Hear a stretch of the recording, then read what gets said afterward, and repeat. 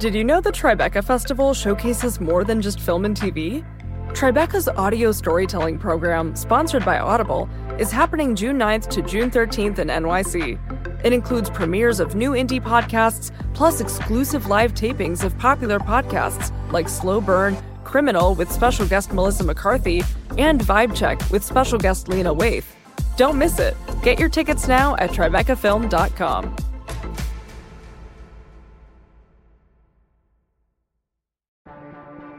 Get ready to laugh out loud at the Tribeca Festival, June 5th to June 16th in NYC. Experience hilarious talks, comedy specials, and feel-good films with your fan-favorite comedians like Hannah Einbinder, Judd Apatow, Neil Patrick Harris, Tig Notaro, and more. You have to be there. Get your tickets now at tribecafilm.com. In the traditional way we did it, we made it too hard for the news side to tell the truth and too easy for the opinion side to lie.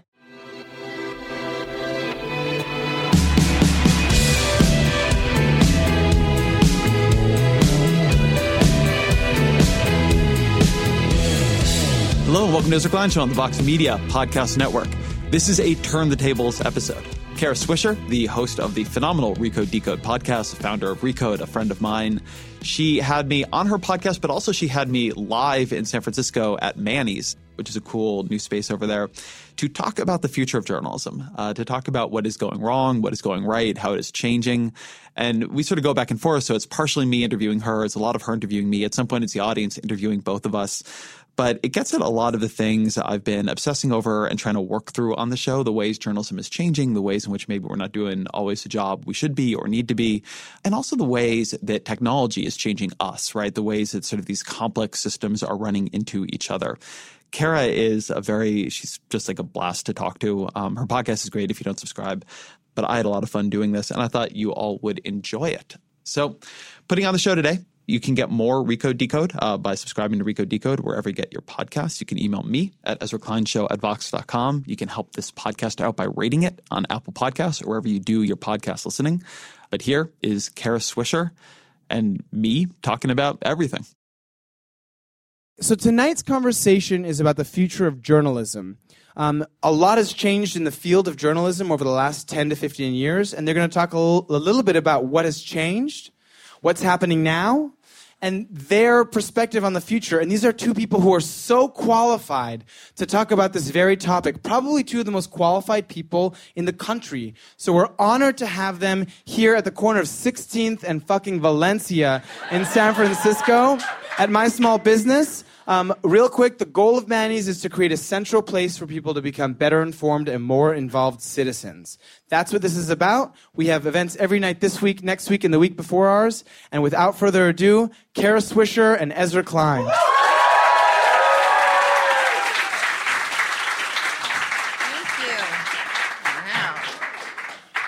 Wow. Oh, goodness sake, the future of journalism. Jesus Christ. That is true about Sally Yates. I have a huge man crush on her. And then she texts me, and I'm like, oh, Sally Yates, every time it happens. And I have to say, no, I can't have dinner with you, Sally, next week. Next time I'm in D.C. Anyway, it was such a good week, too. Think about it. I mean, I get the whole lowdown on Michael Cohen. I was going to get takeout. Yeah, okay. Anyway. I'm not getting takeout to be here. Come on, like to this week? Come on, I'd like to line up her and Preet Bharara and just hit them until they tell me everything. Anyway, so we're going to talk about the future of journalism. Ezra Klein is my friend and he is my colleague at Vox Media. We are now, what are we? Partners. We are now partners. We're doing a lot more stuff together. Ezra just moved to the Bay Area, and so let's give him a round of applause for being here. I have just moved a third of the time to D.C. because my kids are there. So we sort of have traded places a little bit, but I'm here a lot also. And I want to sort of get started. Ezra, I wanted you to talk a little bit about why you moved here. What was the thinking? You've gotten sort of infected by the tech bug in a lot of ways, and kind of you've been by the idea, not the bad one, but what? Talk a little bit about why you're here and what you're thinking about, and then we're going to get into talking about journalism and other topics. So, like any move, a bunch of it was personal. Yeah. I'm from California. I'm from Irvine, California. I've been in D.C. for 15 years. I actually love D.C., but that is also a long time to be in D.C. And I took a book leave out in Half Moon Bay earlier this year, and I just felt like I could think. There was just space from the news cycle, which I've lived in a kind of news response mode for 15 years. I've been there for a long time doing that. And I don't think I had realized just like how loud the buzzing in my own mind was. And so part of it was just being out there, having a little bit more room, having a little bit more elevation. What is a political conversation's gotten more and more bizarre. And more, and we can talk about this in our Future of Journalism talk, I think more and more distorted by the actual journalistic conversation itself. Part of it is, you guys have such nice weather out here. I mean, everybody wants like big picture, but the weather, we left Half Moon Bay and we got back into a DC heat wave, and like 2 weeks later, we're like, what if the weather could just be nice all the time? The other thing though, and this is what Kara's alluding to with the tech bug, this story here to me has become really interesting. I mean, my work as a journalist is I cover problems of governance. I cover the way governance fails. I cover the way governance succeeds. I'm interested in the way institutions are governed and the policy that comes out of that governance. Silicon Valley, for a long time, was a story of innovation, and of course, in some ways still is. But I think for a lot of us now who have to live in the world that you all have created, it's now a story of governance. How do you govern these platforms? How do you govern these companies? How do you govern organizations and products and tools and institutions that have more power than they ever anticipated? They don't fit into a lot of our traditional models.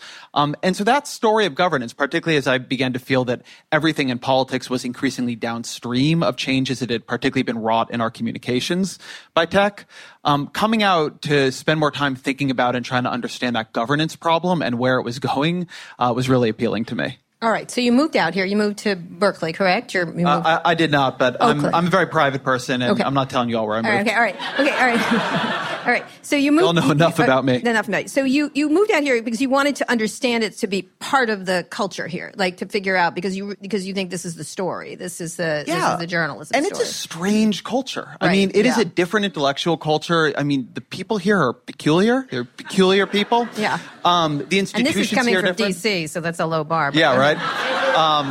It's true. I always say that one thing I think that is interesting about the two places is that DC is this place where the culture is defined, is shaped by people watching solvable problems prove impossible to solve. And Silicon Valley is shaped by people watching impossible problems prove possible to solve.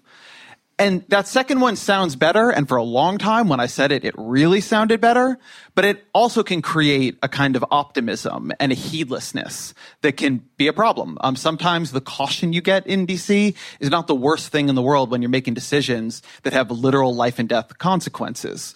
But so trying to understand the culture and the way people think and the way they're making their decisions, trying to be able to inhabit the minds of the people creating this stuff that we're all living amidst, that's part of it. I do think a lot of my work is about building models of what's going on, sometimes many at once, to try to be able to kind of understand how the pieces fit together.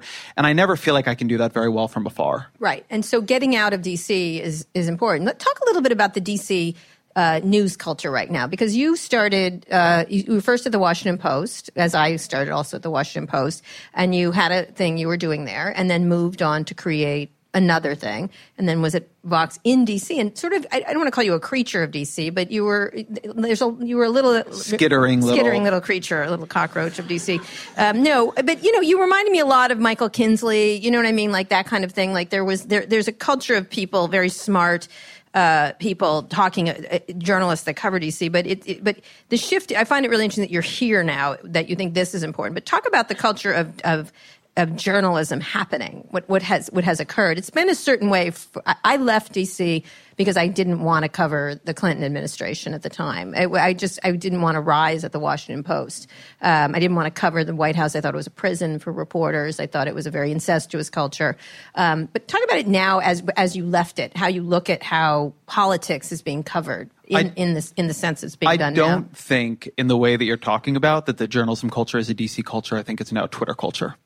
And I believe this. I think this is a real problem. I'm much more hair on fire about this than a lot of my colleagues. So know that when you hear this, this is an opinion of mine that a lot of people disagree with.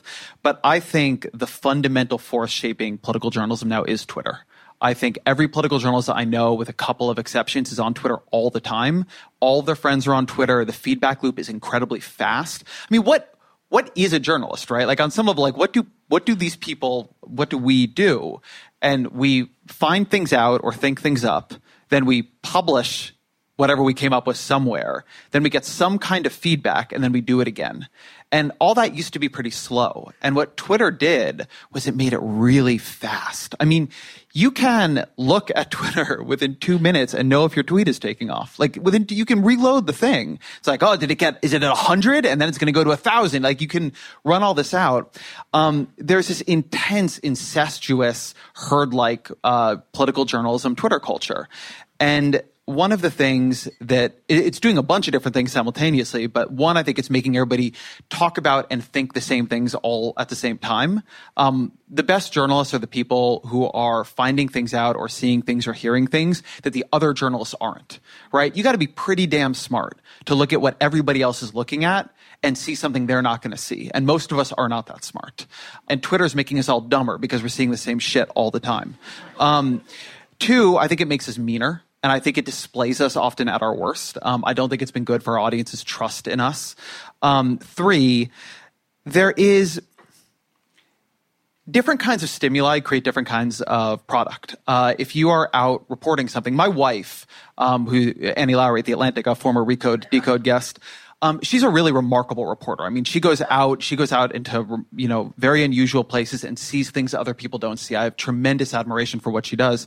I'm much more, as Kara put it, a little bit of like a Michael Kinsey-like character. Like I sit and stroke my chin and he actually does. I do. It's I have like a whole like chin stroking setup, but it doesn't work. It's not good work. It's never good work unless I'm actually doing the research to find things, to build models, to like find evidence, to like read appendices that other people aren't doing. And so that work where you're generating something new and then applying it as a lens onto the world, it can often be really good. But if what's happening is somebody said something and you're reacting to it, right? Or you read something and you're reacting to it, which is the culture of Twitter. Twitter is a functionally reactive culture. It's a reactive product. Hey, somebody said X, come back at it, clap back.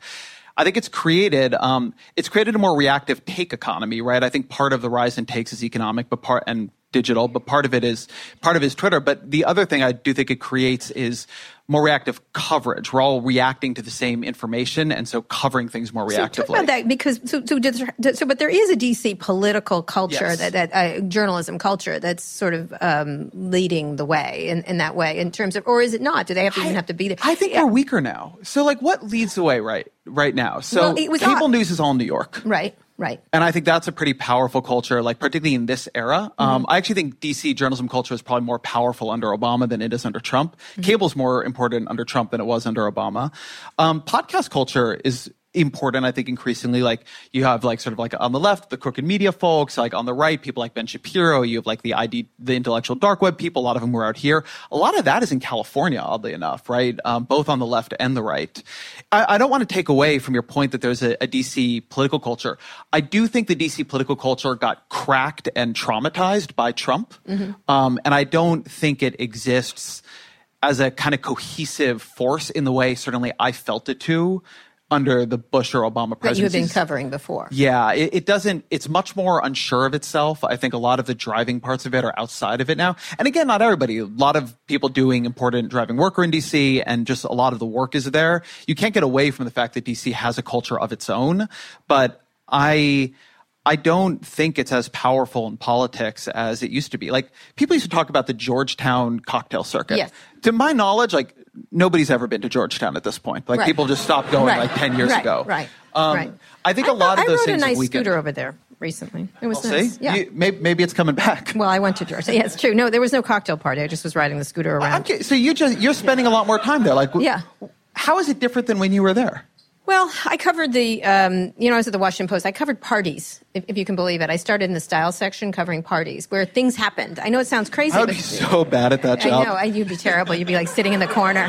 God. You'd be sitting in the corner. My job was essentially to get Teddy Kennedy to say something stupid. That was my job, which was not very hard because he drank a lot. But it was, so what would happen is there would be something that happened that day, whether it was like a big piece of legislation or whatever the news of the day was. And then the style section of the Washington Post would send out young party reporters to go to whatever, like the Agriculture Association's party, or John McLaughlin had a party, or whatever. Someone had a party, and you went there, and then you made a story of the day from the party, which actually there was a party culture, a cocktail party culture.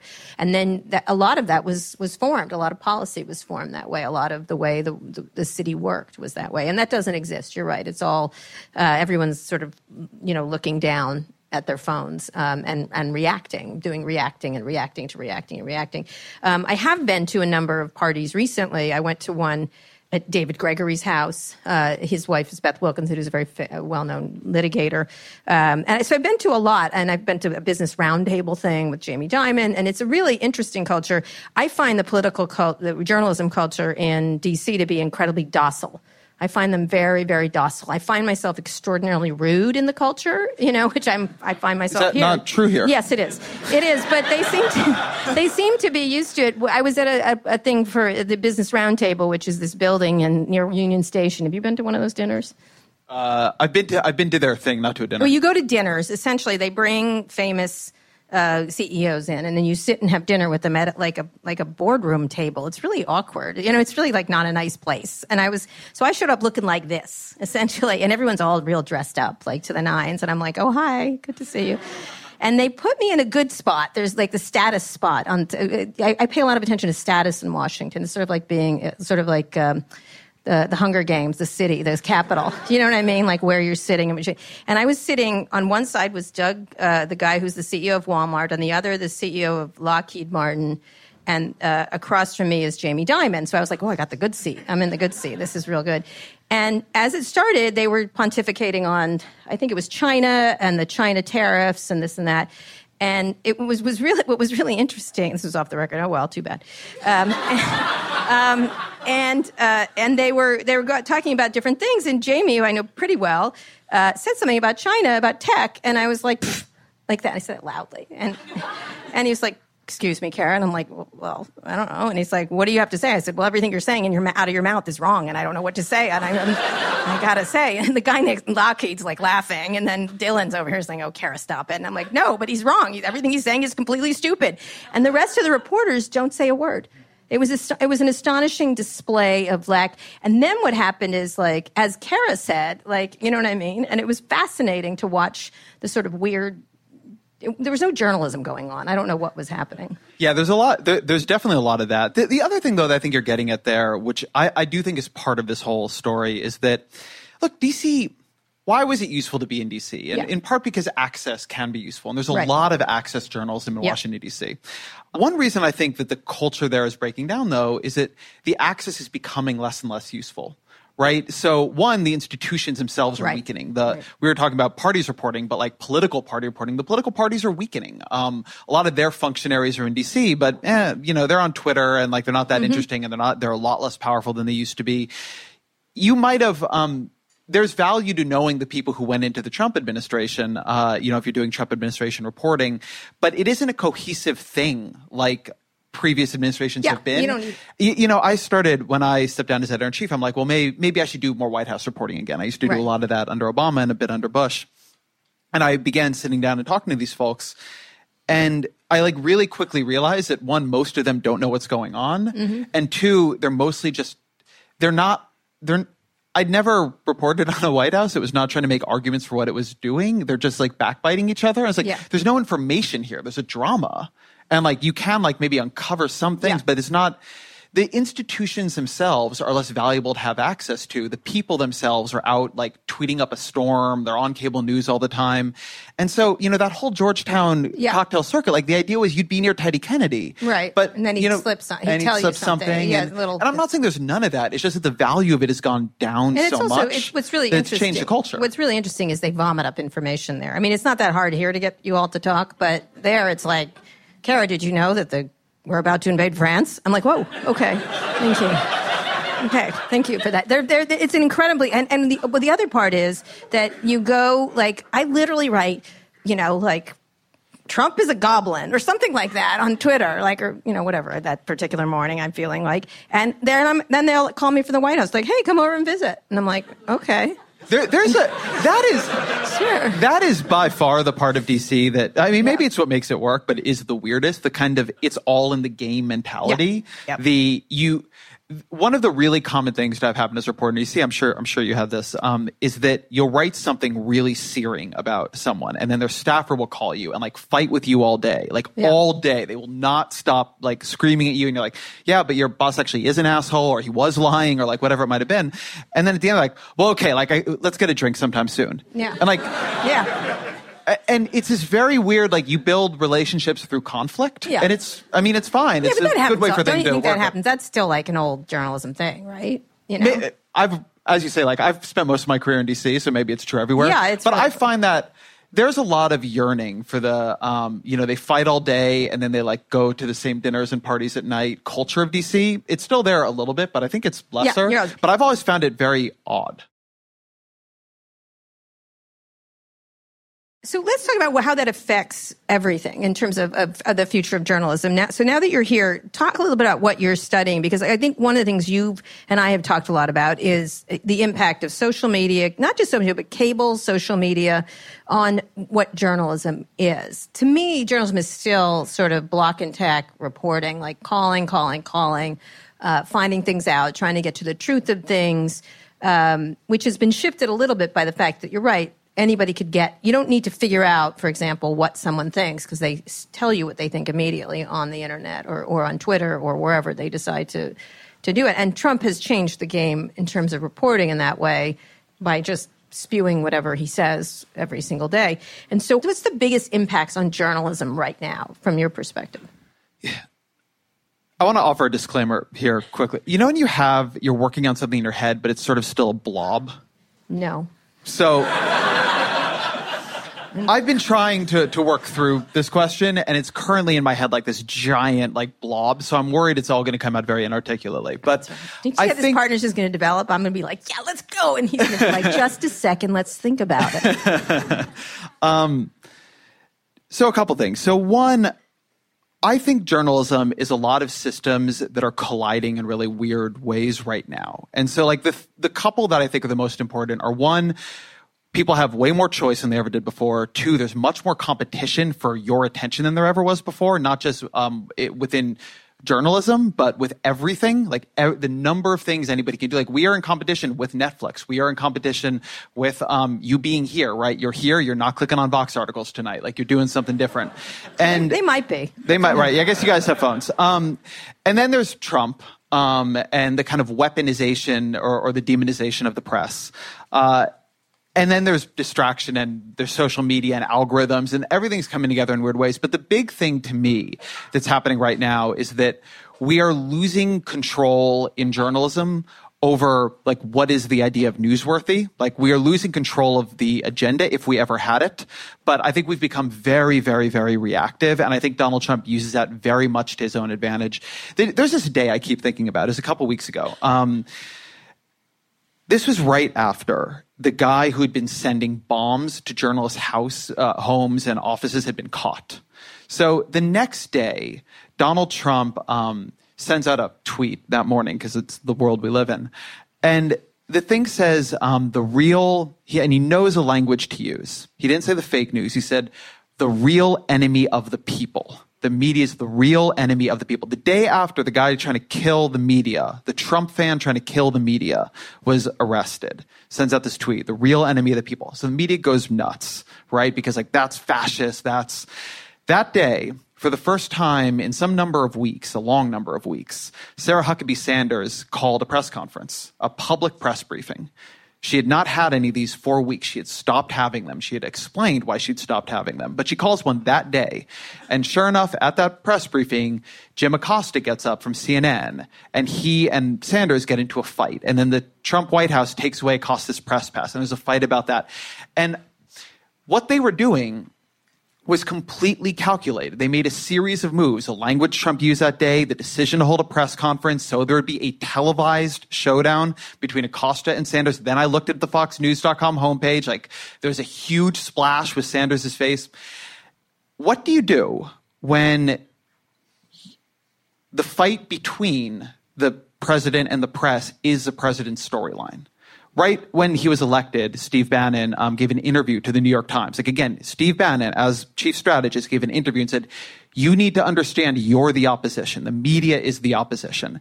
And so one of the things going on right now is that there is, like, Trump is a very good media manipulator. And, like, he works at the intersection of, like, our hunger for ratings, our, like hunger for things that are outrageous and interesting, the way we operate in competitive pressures with others, like what gets pushed up through algorithms, like the way he's able to dominate Twitter. Then he knows, like, exactly how to, like, move the conversation to the fights he wants to be having. Not the positive press for himself. We don't cover that stuff positively, but it's a fight he wants. Him versus the media, not corruption at the EPA. Him versus the media, not the fact that he's actually, like, trying to make Medicaid harder to use when he promised that he'd give everybody health insurance. And one of the things that I think we are not good at in journalism right now, one thing I think we're really failing at, is we do not have enough of a sense of our own newsworthiness. We do not have a sense of, like, what is our agenda to cover, what isn't important, to resist what's become extremely sophisticated forms of media manipulation, and particularly resist it when it's already dominating social media, because we take that as our assignment editor. How do you combat that then? Because one of the things, I mean, it's setting. I need a way to combat it. Well, is there a way to combat it? Because there's always been agenda setting. Like, look, whether you like it, whether you think it or not, you were talking about that we've lost the narrative of newsworthiness. But, you know, the fact of the matter is, for many decades, you know, 7 white guys at CBS, 7 white guys at NBC, New York Times, determine the news, like up on the Upper West Side of New York, essentially, or Upper East Side of New York. And that's a different thing too. That's the agenda setting. And in this case, it's just that someone's taken the tools that Silicon Valley has created and are using them in a different way. But that's essentially become the punch list that you would have at any editorial meeting of a big newspaper, which you and I have both been to those, like at the Washington Post or at the Wall Street Journal. And it's just deciding what the news is. And what's happened is, I think we've rushed after it. We've rushed after it like idiots, like, in some way.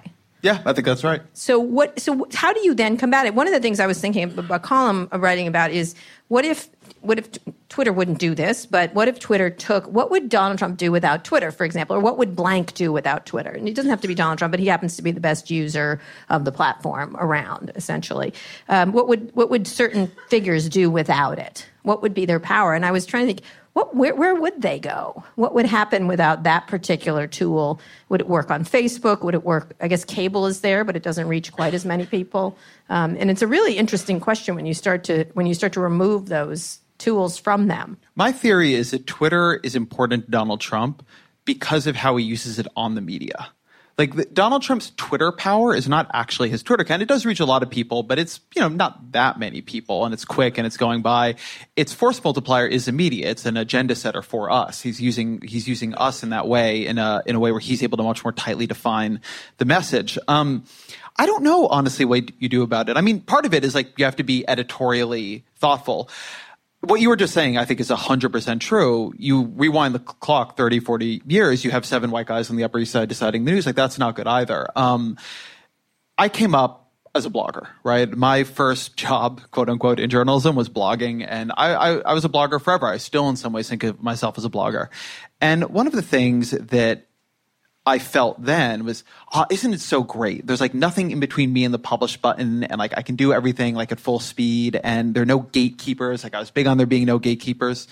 And as things got faster and faster, and I began to work at different institutions and see different publishing cycles and different ways things worked, is you begin to realize that time, the fact that it maybe takes time to publishing sometimes, it creates space where judgment can creep in.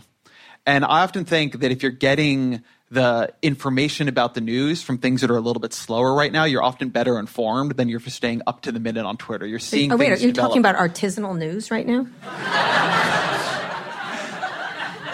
No, I like it mass-produced but slow. Okay. Actually, Nicole Wong from Twitter, who used to work at Twitter and Google, I did a podcast with her, was talking about a slow food movement for the internet. It was really interesting. There was this great piece by Justin Coslin, I think it is. He runs Jigsaw, the Alphabet. Do people really call it Alphabet out here? Does everybody just say Google? No, we just say Google. So anyway, guy who runs Google's Jigsaw. I say the Borg. And he wrote this great piece about the need to see friction as a good thing on the internet sometimes. Like the idea that a lot of our problems online, he was talking about like hackers and malware and all kinds of other things. But the idea that this making everything faster and easier and swifter and cleaner and like making sure there's absolutely nothing in between your impulse and the expression of that impulse, like that's actually a problem. Sometimes you need friction. Like there's a reason I don't keep Oreos in my house. Like I need friction between me and Oreos. Right. And I do think there's some of that. delicious. I do think there's some of that in editorial processes. Yeah. I mean, we think about this a lot at Vox, and there's a lot of we are, I think, getting better, and I think this is true for a lot of newsrooms, getting better at letting pitches go by.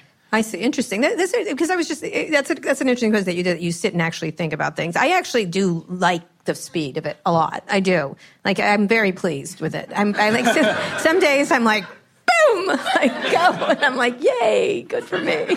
But you're actually. I think I hear you saying that, but I don't think it's true. I don't. You're not in what you produce journalistically. Yeah. Most of it is actually on slower time frames. You do New York Times columns, Right. You. I think do I wrote one in podcasts, 45 minutes the other day. But go ahead. but they don't come out for a couple days. No, right away. That China never one, mind. I landed in New York, wrote it, and it was up by an hour and a half. Well, so there you go. So All maybe right. I'm wrong, but Okay. I do think that a lot of your work. I knew this Your stuff. work has like a space of context. Yes, I knew this stuff. I mean, it was stuff I already knew, so I had been working on it for a long time. I just was able to assemble. What I like about journalism now is the speed of it, like getting stuff out, getting ideas and concepts out there really quickly to actually not just test them on people, but to get reaction. When I started in journalism, when I was at the Washington Post, I used to, way back, not many people had email addresses. Not you people, you don't remember it, but you didn't. I put my email address at the bottom, and a lot of the reporters were like, what are you doing that for? The readers will talk to you. And I'm like, yes, that's exactly what I'm looking for. I'm looking for feedback, which was interesting. And I really enjoy the feedback. I think the story only starts once I put it up. And then I have a really interesting time with it. Or I test out concepts. Like right now, I have this, I'm working on a column about how Silicon Valley people can take money from the Saudis as this gets worse and worse and worse. And I'm testing it on Twitter, actually. I keep putting up, oh, look at what the thugs did now. Look at this, oh, Silicon Valley people. And then I wait to see what the reaction is and get ideas and concepts from it. And then it starts to formulate in me. So I guess that's a slow way to do it. I am so sympathetic to this way of doing Twitter and journalism, and I also have come to think it's so dangerous. Now you live on the edge. Yeah. You court disaster and eat catastrophe for breakfast. But Exactly. for those of us who don't quite have your metabolism, and I've seen this happen to a lot, both to me and to some of my colleagues, there's this tendency to treat Twitter like a comedian treats Jokes, yeah. not just jokes, but like small town clubs, as a place to work out material. It's like, okay, so the structure of what we're going to do here is we're going to work out our material where it has to be constrained to be shorter and less nuanced in the place where it gets the least generous read of any place on earth you could possibly do it. And it's most easy to grab it, embed it, and pull it out of context. And that's where we're going to try out our new ideas. Right. No editors, no. And I see it happen, and you do get good things. I wish we could set up a new culture around some of these things. Twitter would be so great if we could all agree to be generous on it. If there was some way to That's a bad day for that? This is a bad day for that because of Jack's multi-part. You know about this. No. Right? Of course you don't. Okay.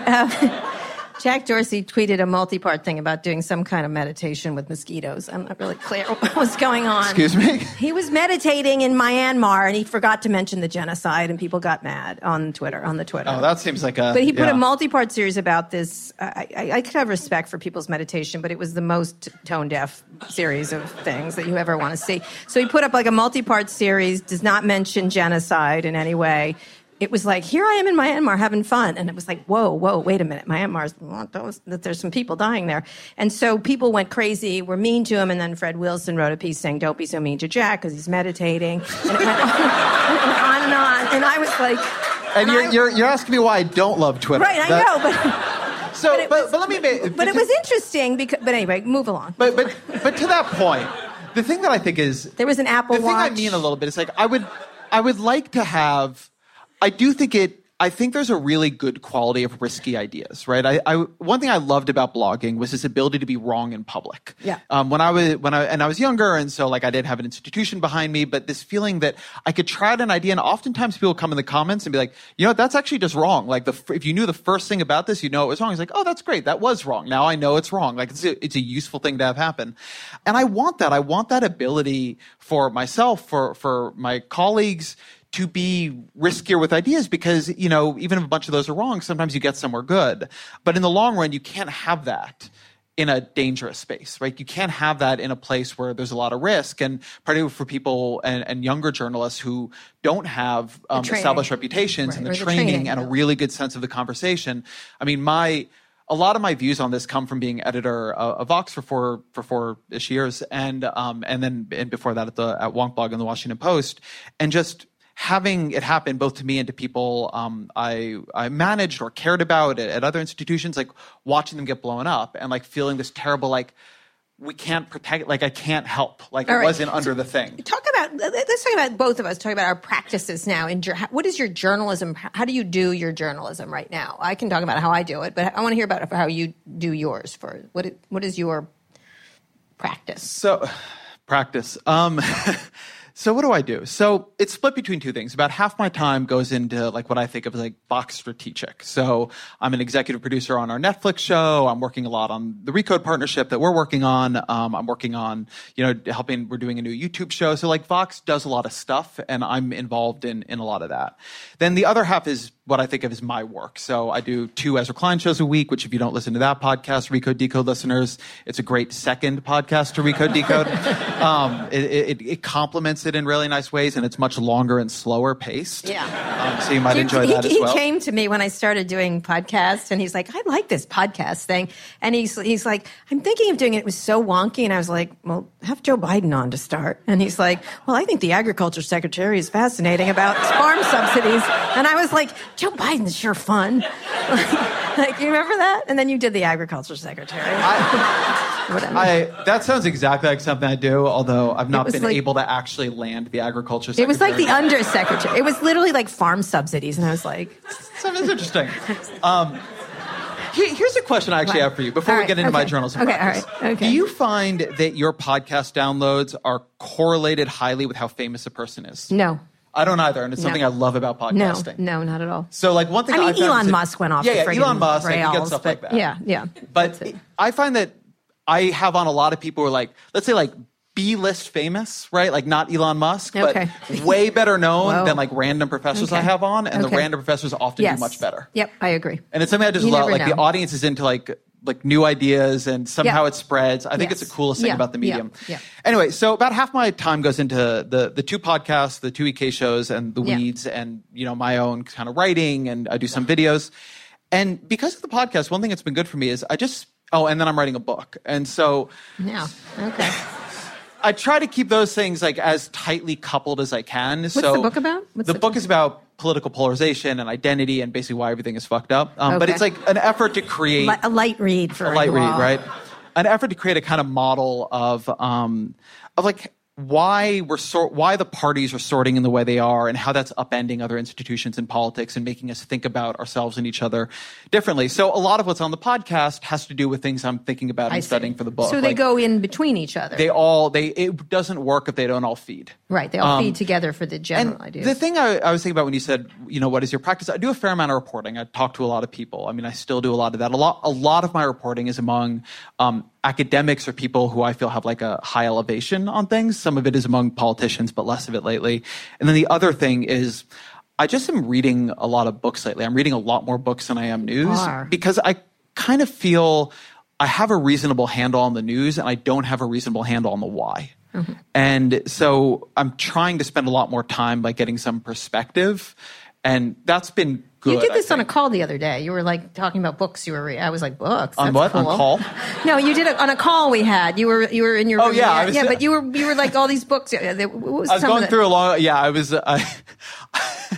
we were on a meeting, and I ended up talking about Yochai Benkler's network propaganda, about the way the left and right media ecosystems have developed. It's a useful book, but I can't say I feel like it really worked on that call. Yeah, I know it didn't. I was like, it didn't really light up the room. I was like, I just read People magazine, and Dolly Parton is cool. That's I was like, it was great. I was fascinated that you were doing such heavy, like it was almost college, like it was like. I think my process, particularly right now with the book, is more. It almost works a little bit more like I'm an academic than I'm a right. But it's part of your journalism, I think. Yeah, that's kind of how I do my. And journalism. So when you call people, do you call people all day, or do you just text with them? How do you? No, I almost never text with them. In fact, you and I think often have communication breakdowns because I'll email you and you'll text me, and then nobody ever responds to anybody. You like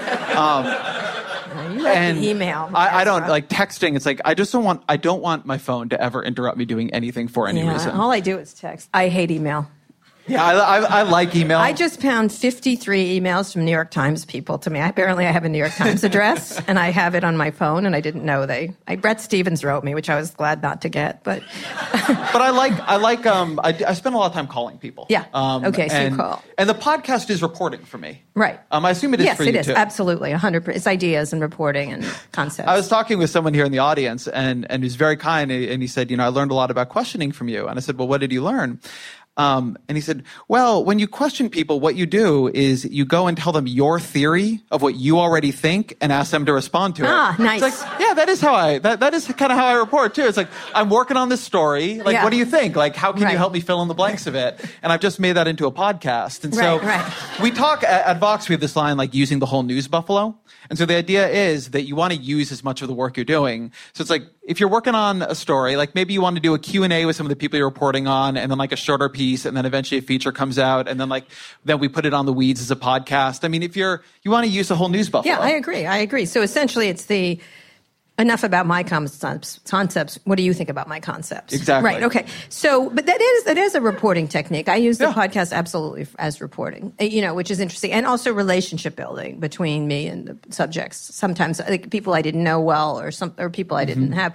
So do you make the old traditional phone calls? Yeah. Or you do that, and what else? So besides reading things, making phone calls, I do sometimes see people in person. It has happened. Okay. All right. I am doing it less since I came out here because I haven't structured that. But, in Washington, I spend a lot of time going up to the Hill or to the White House or to some think tank or another. I don't know. I take in information in most of the ways you would think. Sometimes I watch. Has it changed a lot? Yeah. Has it changed? Yeah. The thing that's really changed is I've basically stopped reading any social media, which for a long time was a big part of my news diet. So I don't read Twitter. I don't read Facebook. I took everything off my phone. After you took Instagram off your phone, that was the last thing I had. I took it off my phone. Yeah, good idea. So you know what I've actually been doing recently? Well, I've been talking to my kids, but go ahead. I talk to them. On Instagram or just in general? No, they never stop talking. My kids call me all the time. I've got boys who never stop communicating. I was like, can't you be sullen? Like, I'm like, how kids are like, oh, my kids never say anything at home. I'm like, my kids never stop telling me things. I've started using a bunch of I have a lot of news homepages or apps on my phone. So I actually really like the New Yorker app. Okay. There's not that much on it, which is nice. I feel like I can manage it. Okay. They have this Today app. And well done, David Remnick. They don't put everything up all at once, so you're going through it, and it's not. I feel like I can complete things there. You can finish it. Okay. Yeah. So, and then when you get, you don't do scoopy news though, right? That's not your. That's never. No, not been really. Your, I will. If something happens and I can break something in the course of doing something, I will. Right. But that's not what I specialize in. You're not on that adrenaline high kind of thing. Yeah, I've stopped doing that, I did a lot. You were the master of I was. I'm tired of it. I actually, the other day, there were 7 scoops, and I was like, I don't care. And someone's like, Kara, I've got this. I'm like, I don't But this is a point you've made that you used to be able to capture more of the value of a scoop. Yes, there's no value. There's no value to some scoops anymore. Not at all. Literally last night, someone called me and I was like, I'm going to sleep. Doesn't that seem like kind of a problem for the news, though? Yes, it does. It's an economic problem for the news. But it isn't. It doesn't matter. It doesn't matter. Once before you could have all the scoops. Recode, we were specialized in, first of all, we specialized in scoops, which was we would get them all. And they seemed more important than they actually really were. In a lot of ways. But they were because having been at the Washington Post and the Wall Street Journal, things were brought to us and then we laid them back out. A lot of that wasn't amazing reporting. It was they handed it to you, which I hated. I hated that. So someone once gave me this great concept of a level 1 and level 2 scoop. Right. Like a level 1 is something that everybody would have known soon anyway. Yeah. Like right before, every 4 years before people announce their vice presidential candidates, there's this huge crush of news organizations trying to know it 15 minutes before, and it's this huge coup, but it's we would have known in 15 minutes. You could have just done anything else. And then there's level 2, you wouldn't have known it, right? Unless you got it, you wouldn't have known it. And that stuff is super valuable. I love those. I still love those. I still when we broke the story about Yahoo hacking years ago, I felt great about that. And because they weren't going to tell anybody, that kind of stuff. I like those. Some of them, yes, you're right. There's different levels of them. And so I don't spend almost any time on that anymore, because what happens is you do a scoop and now you can't get them all anymore. And before you can get a lot of them or make it seem like it. And then they move so fast now, it doesn't really matter. It just doesn't matter. All the time you put into it doesn't matter. And most of them are level 1 scoop, that people will find out 10 minutes later kind of stuff. So it's a waste of time. It's a waste of time. So we tend to try to do the fast follow. Are much smarter stories. I think that's what I'm not doing as much day-to-day journal. I know what's going on. I don't do as much. People are pounding on the doors to get in here. It's a residential building. Oh, okay. All right. Okay. That must be exciting for the people who live on top of every event. So we don't do the most. I'll get back. We don't do the news stuff. I don't do the website. I'm not running a website, but I don't think that matters as much. I think the reaction and the extra, the better stories are the ones that are the longer stories, the more smarter stories, the explainer stories which you guys pioneered, are much more important. And to me, I think these live events and also the podcasts are where the real stuff. That's where Mark Zuckerberg talked about Holocaust deniers being okay, good people on both sides. That's where Elon talked a lot about his SEC stuff, he's just going to tweet what he wants. News was broken there, or on stage as a code. So I think that's what I think people find interesting, and I found that fans or people that like my stuff, that's what they like. That's what they tend to value, I guess. But isn't one way to think about that we were wrong in the media for a long time about which part of our work people would find most interesting? Yeah. I think of a lot of your work as there are things journalists did before they wrote the story that you were particularly good at, and it's why you got all the scoops. But now you're actually just putting a microphone to that part. You get to listen to the whole Kara conversation, right? Not just the part that got into the story, not just the part the Wall Street Journal had room for. And in a lot of my work, I feel like what I'm often doing is pulling up the model of politics that I use to evaluate everything else. Instead of seeing everything that got filtered through my model, you see the model itself. A lot of my big stories, I wrote this piece I'm very proud of this year called White Threat in a Browning America. And it's a piece that informs every piece I do, but instead of it being in my head and you get pieces run through the mechanism that I use to decide what news is, you get the mechanism. Right. But you can think about smart. One of the reasons I did the Times column, because I wanted a global platform for some of these, a lot of stuff I wrote on Recode, and it had resonance within the community. But I wrote one piece I thought was terrific right after when all the tech people went up to Trump Tower, and I called them sheeple, and it was great, and except for shame, these awful rich people. There's not enough, they're so poor, all they have is money, stuff like that. And how dare they not talk about immigration? How dare they not talk about the tolerance issues? All the things that Trump was railing against, they never said a word. And so that was a great column. And it had resonance within the tech community, but it didn't. But the reason why was that it had a bigger resonance with a wider range of people. And so there is a value to the print publication, not just the print, not really the print, but in a broader sense that I still think does matter, thoughtful takes on the news, not hot takes. I hate hot takes. I hate them. There's so many people writing hot takes now all over the place. How do you distinguish between a hot take, a smart take, other a boring take? That's easy. Well, that's easy. That one's easy. I was joking with somebody the other day that I want to start a vertical at Vox of lukewarm takes. Yeah, because a lot of things the lukewarm views. But what is a hot take to you, and what is a smart take? A really stupid, shallow idea that is just I'm going to say something real controversial and then have nothing to back it up with, and I'm just going to say it over and over again. You know what I mean? And it's just like it's like the dumb person sitting next to you at a Brooklyn dinner party. Like, I don't know how else to put it. You know what I mean? Do you know what I mean? Like, I didn't see that drive-by of Brooklyn coming at all. Like, I was just sitting here. We talked DC, SF. I was just at one. I'm glad we hit New York. Do you know what? Here's the thing. I was at one this week, and I was like, tomorrow I turn 56, and I just can't take it anymore. And it's like, thank you. So I was like literally at this dinner party, and someone said something. I'm like, that's really stupid. They were like, what? I'm like, I wish I could be polite, but that's the stupidest thing I've ever heard. And they're like, what? I go, you don't even have any intellectual underpinnings to anything you just said, and I just can't take it. I'm going to finish my dinner over here. And that's what a hot take is. I admire this part of you so much. Really, yeah. That's a hot take. I can barely get my external monologue to work at dinner parties. Like, my internal monologue, like, I just really would not have, the brakes are off. Moxie to make it work. The brakes are off. But I think hot takes have taken over a lot of even really good journalistic institutions. And they've hired a lot of people that do hot takes, and I hate them. I think it brings it down. It's something I think about is that when I started blogging, like in 2003, that was early blogging. 2001 is sort of like the beginning of it, a little bit earlier with Dave Wiener. And there was so little political opinion available. Like, if you wanted political opinion, I grew up in Irvine, as I mentioned. So we got the LA Times. Like, and not that when I was 10, I was looking for political opinion, but if at 10 I'd wanted more political opinion, it's like we got the LA Times op-ed page, and that was it. I mean, we didn't subscribe in my house to any political magazines. There was no cable news. It's so weird to think about this. There was no political opinion. Right. And then, one reason blogs took off was that all of a sudden there was more political opinion and more voices and perspectives could be recognized. And there were weird political opinions and normal ones and hot ones, and people cursed and they used different. It was great, but it still wasn't that much. It wasn't what most places did. And then, like, everything is online, everything is easily accessible, and everybody explodes looking at blogs and also looking at what's cheap to produce, the amount of available political opinion. And now we're drowning in political opinion. There's so much. Not just political opinions, opinion on everything. All opinion, on everything. And some of it's fantastic, by the way. Great. Some of it's really funny. Like, there was a series of really funny Michael Cohen ones today that made me laugh all day long. And we're like, great. And Twitter and Facebook, they're also people's.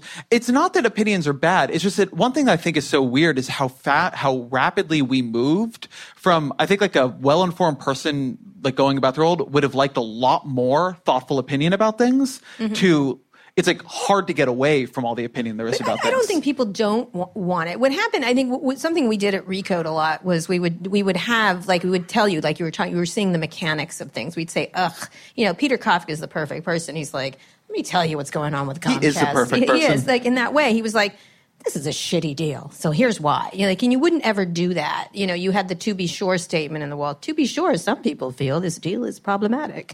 That line, which means it's a shitty deal. And so I think we pulled it off and said, look, what we really mean to tell you is this is a piece of shit. Like, that's the kind of thing we did a lot of. And then we would use illustrations a lot to show that. Like, my favorite thing, and I want you to all go look at it. We had a ball gag that we would put on Eric Schmidt all the time, every time Google said something stupid. Excuse me? It was an illustration of Eric Schmidt. Oh, an illustration. It was an illustration. Ezra, you naughty Ezra. See, there's so much. This is going to be a good partnership. I see this already. You're already been affected by San Francisco.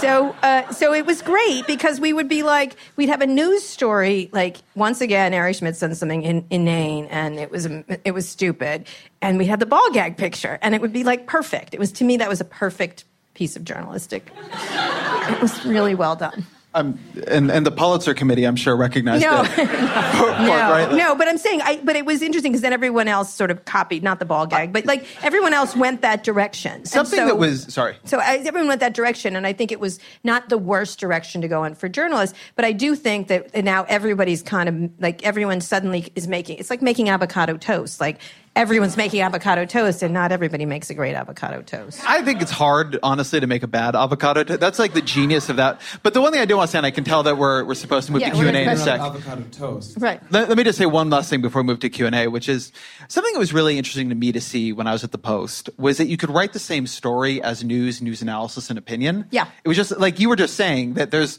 some people think this is a shitty deal, right? Like critics say Comcast deal is terrible. Right. And then there's like the kind of bland but still like news analysis Comcast deal has problems, and then then there's like opinion, like Comcast sucks, right? Like, and you could write the same thing different ways, just like who you quoted and what order it went in. Right. Like that was always really interesting to me, and I always thought that in the traditional way we did it, we made it too hard for the news side to tell the truth and too easy for the opinion side to lie. But now I think like we also sometimes.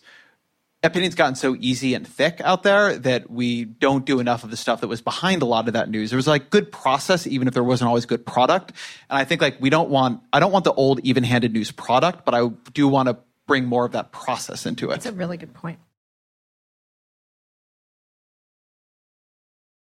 All right, questions. We didn't even get to Facebook, which we don't care. So we're going to do open Q&A. Look, here, that just filled itself. What happened? What are you talking about? The grapefruit juice just... Listen, Dobby. What? Are you sure? No, it's like Dobby. Dobby. Are you sure? I'm making a Harry Potter reference. People without children, which is most of you people. Okay, so we like to give the public an opportunity to interact with you guys directly please. Here because it's a small living room setting. So we're going to start with the question right over there. I'm going to hand you the mic. And if you don't mind standing up and saying your name, we appreciate it. Real quick, does this part go on the podcast too? Yes, it does. All right, good for me to know. Yeah. Great. All goes up. My name is Joelle Stewart, and I have a question actually about, I thought it was really interesting how you were talking about the difference between the cultures in D.C. versus over here in San Francisco, and I'm wondering a little bit about the process versus product question, which is that the product of the news the news in so much as it is a product is being driven more so by the imperatives of the market that exists here. You know, it's like the limitless growth opportunities that Silicon Valley sees, and that kind of has it has certainly diminished the influence of local reporting, and so I'm local journalism, and so I'm wondering about that. And to your point about the Facebook question, how the the pivot to video imperative has really demolished a lot of the smaller scale things. Like we just saw Mike last week or 2 weeks ago or something fire a whole bunch of people. Everybody, everybody. So I'm wondering about your takes on the influence of technology on journalism, specifically regarding those two things. Thank you. Why don't you start? Yeah, so it's a great question, and a couple of thoughts on it. One, pivot to video. It makes me so mad. We don't like that. Vox, we publish videos before we publish text, and video was an important part of our journalism. We didn't go into it as a business case. And so today we have more than 5 million subscribers on YouTube. It's our biggest platform. We have a Netflix show. It really made me angry when a bunch of publishers went into video. And I'm not calling this out of anybody in particular, but a lot did. Whereas what they were trying to do was flood the zone with volume because video had higher CPMs. So it's people would accidentally click on a bad video on an article that was getting heavy traffic. Or, there was this move to Facebook and everybody's doing this short, silent, autoplay silent newsreel. And it's it wasn't good work. There's a lot of, I think, business in video, but there's not good business in video. It's just as a business strategy, you need an audience strategy. So that's one piece of it. Yeah. Yeah, I'm just saying if you do the product because some advertiser wants it. It's like doing we do conferences. We do our conferences because we went to our conferences and then we find the sponsors. We don't do them because whenever the sponsor comes to you with, we'd like to do something on the future of innovation and AI and the ethics, I'm I'm going to go over here. I'm not doing that. You know what I mean? And so I think that's one of the things. And to the local, go ahead, the local news question, I think is a really important one because I just was discussing this the other day. I interviewed A.G. Sulzberger, who's the new, publisher? The publisher. You interviewed him. Yeah, I know, I forget. Anyway, okay. I think I get it wrong. He's the publisher of the New York Times now. He's the son of the other Sulzberger. There's lots of them. And he's very smart young man. And one of the things I said, what if you got $1 billion from like Lorraine Jobs, who has many of them, and would be kind of cool. And he's like, well, we want to make our own billion. I'm like, I don't care. What would you do with $1 billion? He wouldn't answer my question, which was irritating to me. But my idea, I was like, if I was the New York Times, I was given $1 billion, I would buy up local newspapers all over the country and do a New York Times job on them, like make them really good across, like that's what I would do with $1 billion. Like bring back local news. Like look what's happened in Miami around Jeffrey Epstein. Like there's just like, if you put money into local news across the country, and I'm talking about a multimedia effort, like a newspaper, but with all kinds of effort, I think it would be, if I was a billionaire, that's what I would do. That was exactly what I'd find, that kind of thing, and do something with it. So I have a couple just quick thoughts on local news and tech businesses. So one on the how product is affected and technology has affected all of our business models. This answer may get me this may be off message, and if so, Jim Bankoff, I'm sorry.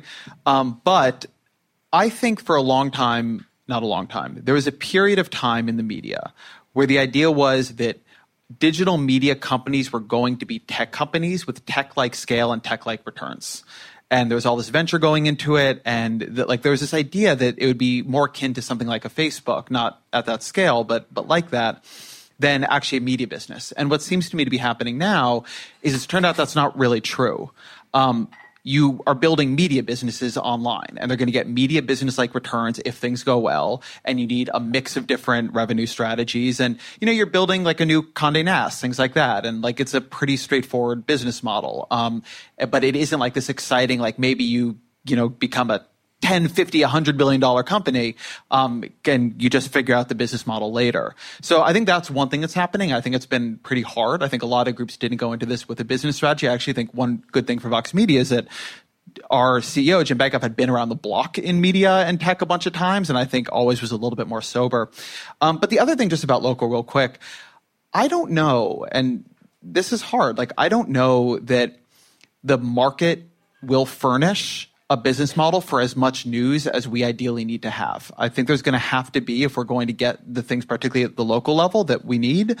There's a real role for philanthropy, and there might even be a role, as there is in a lot of other countries, for the state, for subsidies of different kinds. We do this with arts here.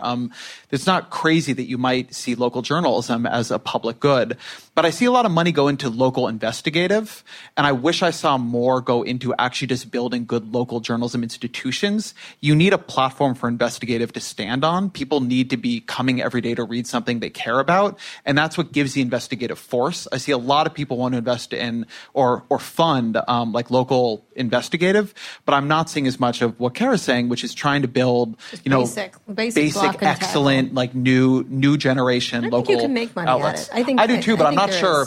I'm not sure you can everywhere, and everywhere deserves great local journalism. Yeah, absolutely. All right, right here in the front. Yeah, this is a little bit of a follow-on question to that on local journalism, and it has to do with you. Both of you were speaking about the decline of sort of cocktail party scoop journalism, and the thing is, in D.C., that's definitely true in terms of the way that our elected officials tend to operate and the way bureaucrats tend to operate, but it hasn't felt as true when it comes to state houses throughout the country. So you essentially have 50 different state houses where you've seen Capitol bureaus shut down over the last several years, and NPR affiliates might be the only institutions that still have Capitol bureaus in most state houses. So what role do you see in terms of a resurgence of that sort of cocktail party scoop type of journalism? Well, it's hard because those were always young journalists that were at state house. Like, it wasn't always the most experienced. You started off at City Hall. Like, it was one of the early ones that you would do. So I think what's fallen apart is that mentorship system of moving up. And that really is, I think, a problem. I think that's always been a problem right now in journalism, is that people at the lower levels don't train up upwards. They move very quickly from thing to thing versus getting training. And so I think that's one of the issues, that just doing those stories every single day, like doing whatever the city council meeting. I mean, I did them. I don't know if Ezra did, but I did a lot of those, like, just endless stories that you just get good at and get smart at and stuff. So I think that's one of the problems. And then when they just don't have people there anymore, there's just physically no people covering these things. And so that I don't know what the answer to that is. It seems to me every state in our country should have a major newspaper and then a major city newspaper, but that's not the case. So I'm not sure what the solution is. I would say State House journalism was always cross-subsidized by big city journalism and national journalism. So, like, who did great coverage of the California State House? Well, to a large extent, the LA Times, which also did national and international for that matter, but was also rooted in LA, which is a huge city, one of the biggest cities in the world. And you had that in smaller ways in a lot of states. Now, in some states, obviously, the State House is in the biggest city, but in a lot, it's not. And it's been the weakening of those, like, major metropolitan papers that has really gutted good State House coverage, because excellent journalists wanted to be at the LA Times, and being at the State House for the LA Times was a really good way to do it. Or similarly, like the New York Times is based in New York City, and like every journalist wants to be at the New York Times, or most of them do. But they also send people to Albany, and it's like that is how you become a national reporter at the New York Times. Like that's, as Kara's saying, like that's an important thing. And so I do think it's like the loss of those institutions and like the big city, metropolitan, mid-sized daily business model that has destroyed State House coverage. There have been cool efforts to bring it back on its own, like the American Independent Network, but they've died because people don't just want the State House coverage. It's got to be bundled with like the city they care about and the region they live in and the national news they care about, or else you end up having State House coverage that is either only philanthropic or it's for lobbyists, which is not the best kind of State House coverage. Or you have like the New York Times or someone dropping in to a particular state when it gets to be.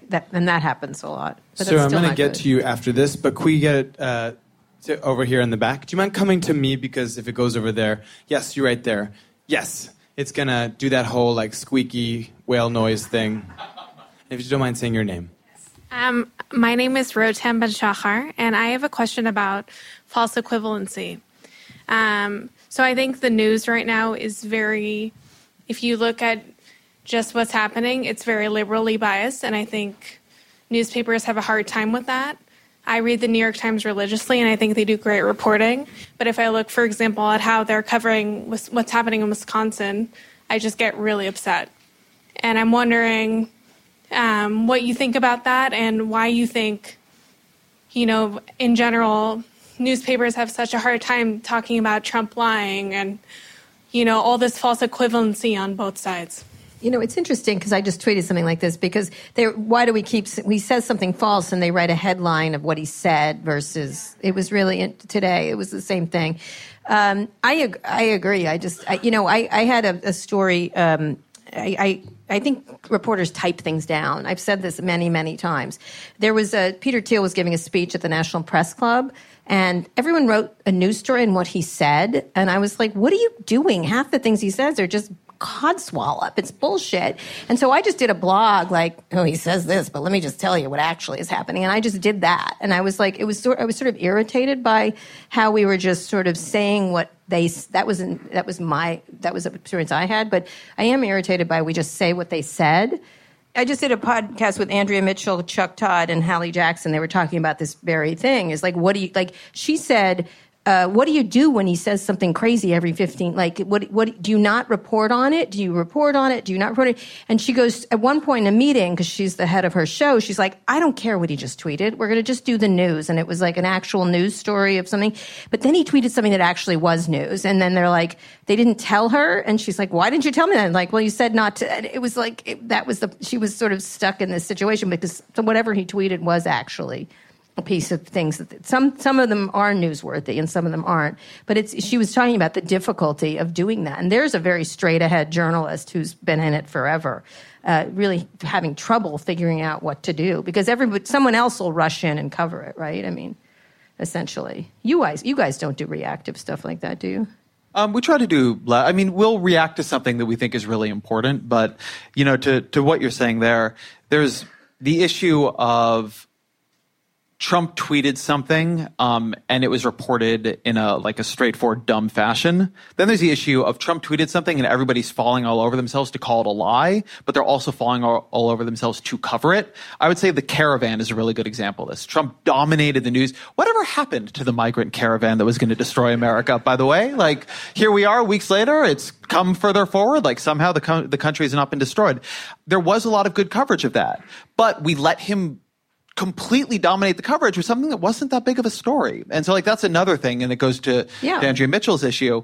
And so, like, I think a lot of the problem is also deciding really what is news and, like, when to I'm actually right now, I'm less worried about false equivalence, which I think the news in general has gotten better at, though certainly there are bad examples, than I am about amplification. Like, people are manipulating us to amplify them, and I don't think we are nearly as sophisticated about how to handle that, nor are the answers nearly as obvious as they were in, like, somebody's done something terrible, like maybe say it's bad.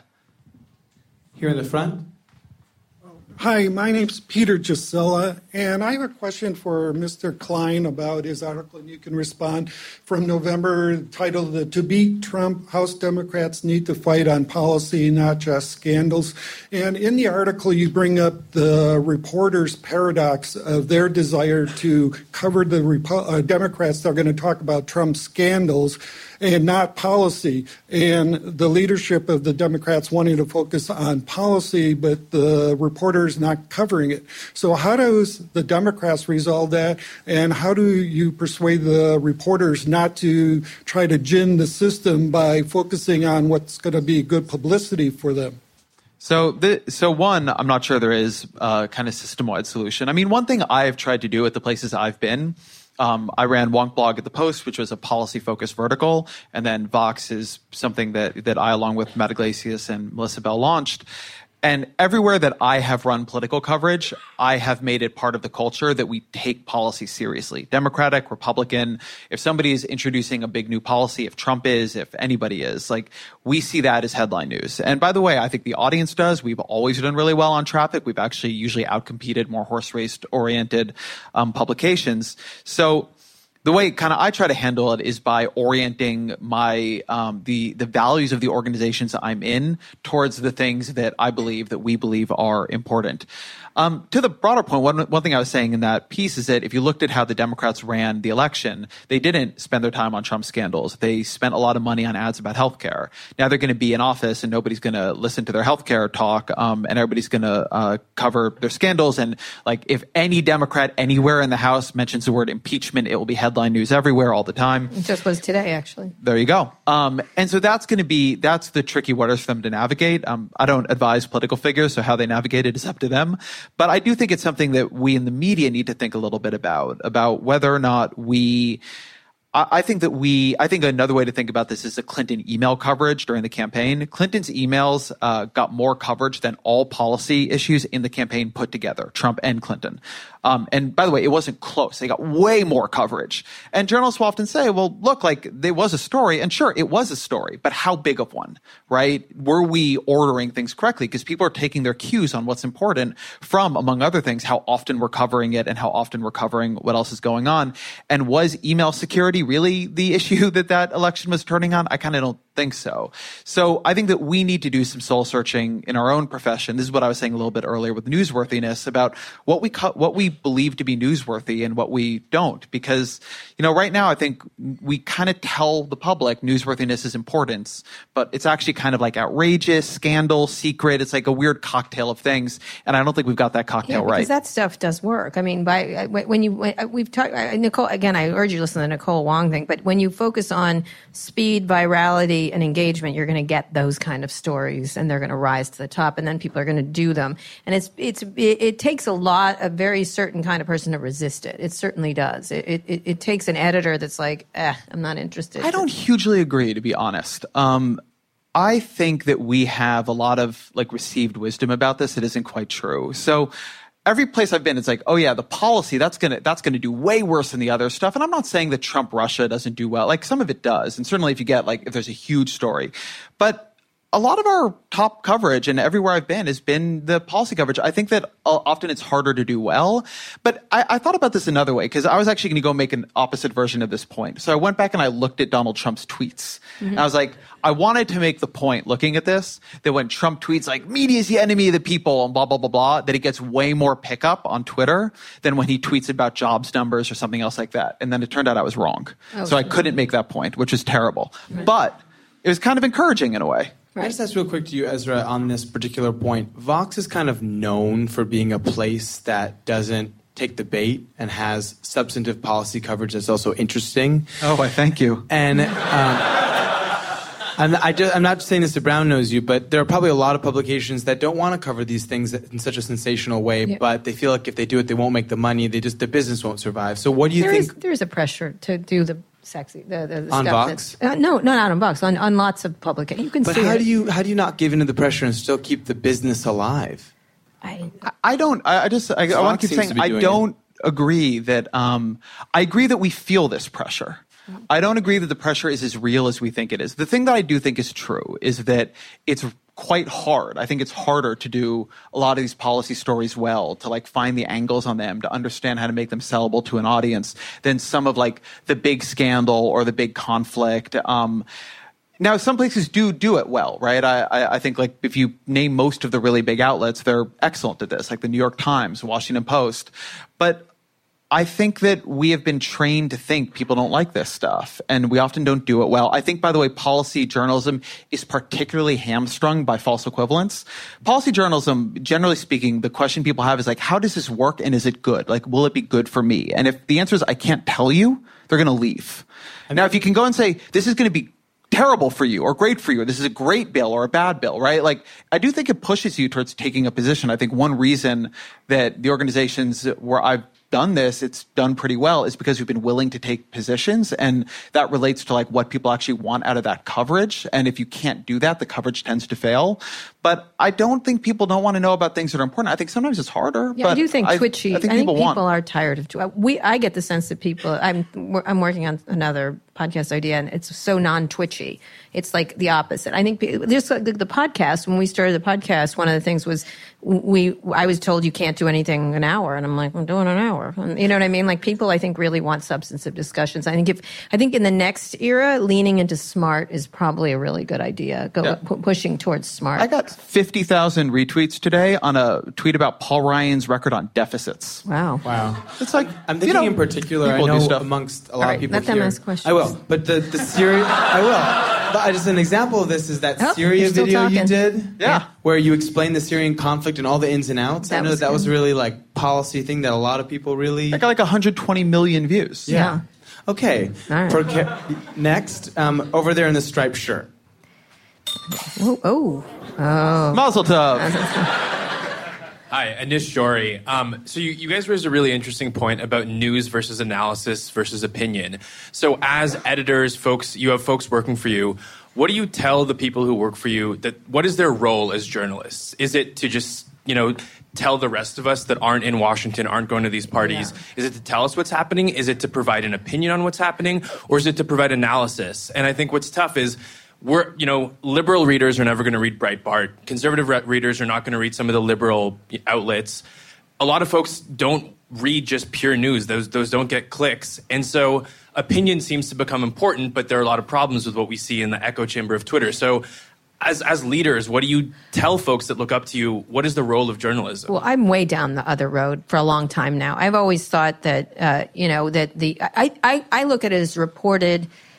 I look at it as reported analysis. You can't do analysis without doing the reporting, and we've been doing that at Recode since All Things D and before. I was so tired of that "to be sure" statement. Those really, I just was exhausted by it, and I actually had a fit at the Wall Street Journal when there was a story about Webvan. I don't remember one of them, and they were like, you need to get an analyst to say what you already know from your smarts and doing the reporting and having analysis to say what you want to say. I'm like, why can't I say what I want to say? I already know. Like, I'm going to tell you this is a disaster. It's going to go up in smoke, and they wouldn't let me do it. And then you had to put the "to be sure" statement, which is "to be sure," comma.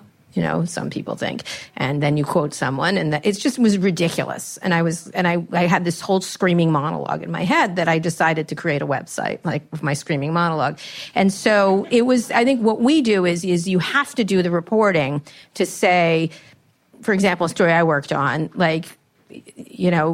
Yahoo is a goat rodeo, people. Let me just tell you, I've been inside and it's a goat rodeo in there. I'm telling you know what I mean? What's a goat rodeo? A rodeo with goats. Do you know what I mean? Or a explanatory journalism, folks. Right, exactly. But you know what I mean? I have done the reporting. I've talked to hundreds of people. I'm going to tell you this is a mess, or I'm going to tell you this is going on at Uber and stuff like that. And so what I do with my reporters is tell me what you found out and then tell the readers that. And don't be scared to say this is the determination you made, because you're not wrong because you spent the time doing it. But you can make a determination of something. And so we've been doing that forever. We did that from the beginning, and I want them to really do that a lot. But they can't do it they can't be just a pontificating person who doesn't know, who just has an opinion about something. They've got to go in there and find out and talk to everybody, and then give people a chance to respond too. That's the other thing, is letting these companies or people you cover respond, so you're fair to them. And so I think it's over. The old kind of way you do journalism is over because it's useless and it's not true, really, I think. But that's what we've been doing it forever, so it's not fresh and new. We have time for one or two more questions here with the white collar. That's you. Oh, there's a hat. Yeah, the hat couldn't come out before. Okay. Hi, my name's Ari Israel, and my question is to Kara. When did you decide that you were cool being called a bitch? Because clearly all women walk the fine line between weak and witch. So. Witch or bitch? Whichever one is allowed for the stream. Well, there's so many. Any of them. We can do anything on the podcast. Anything goes. I was always comfortable. I was comfortable from the day one.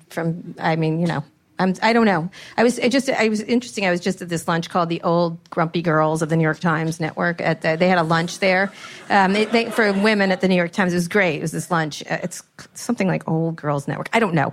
Anyway, someone asked me that, and I was like, I don't know. I just have always been obnoxious. It's just since the beginning, and so I don't know. I just don't care what people think of me. I wish I did. I know I don't. I don't know that. I don't know.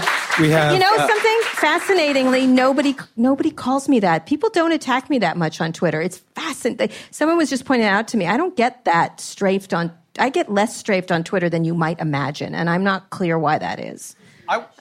I guess, yeah. I once saw you get attacked on Twitter, or even what you perceived as an attack on Twitter, and you responded with such overwhelming force that I don't think it's a mystery at all. I was like, really? I am never going to piss Kara off, under any circumstance. Oh, I know what it was. Yeah, that was not nice. Don't worry about being called anything, honestly. You can call me a bitch. Hi, I'm Barb Kinney.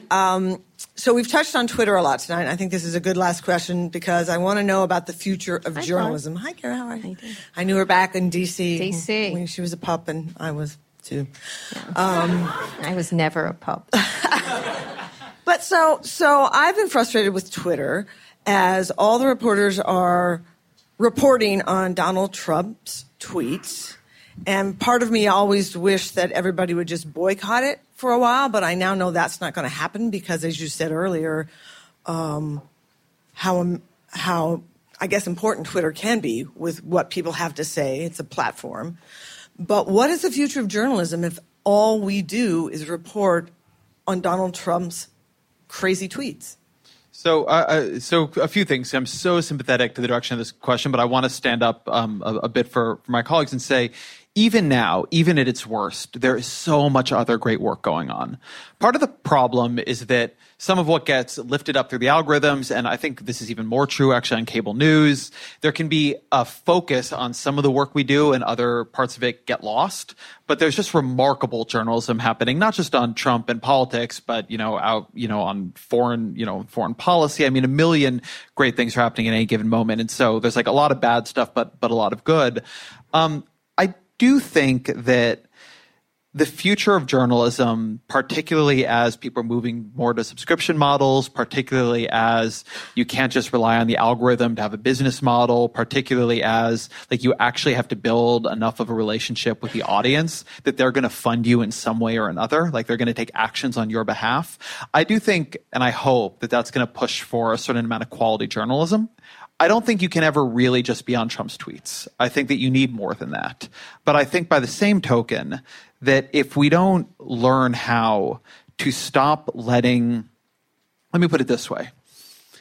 The problem is not that we report on Trump's tweets, it's which ones we report on.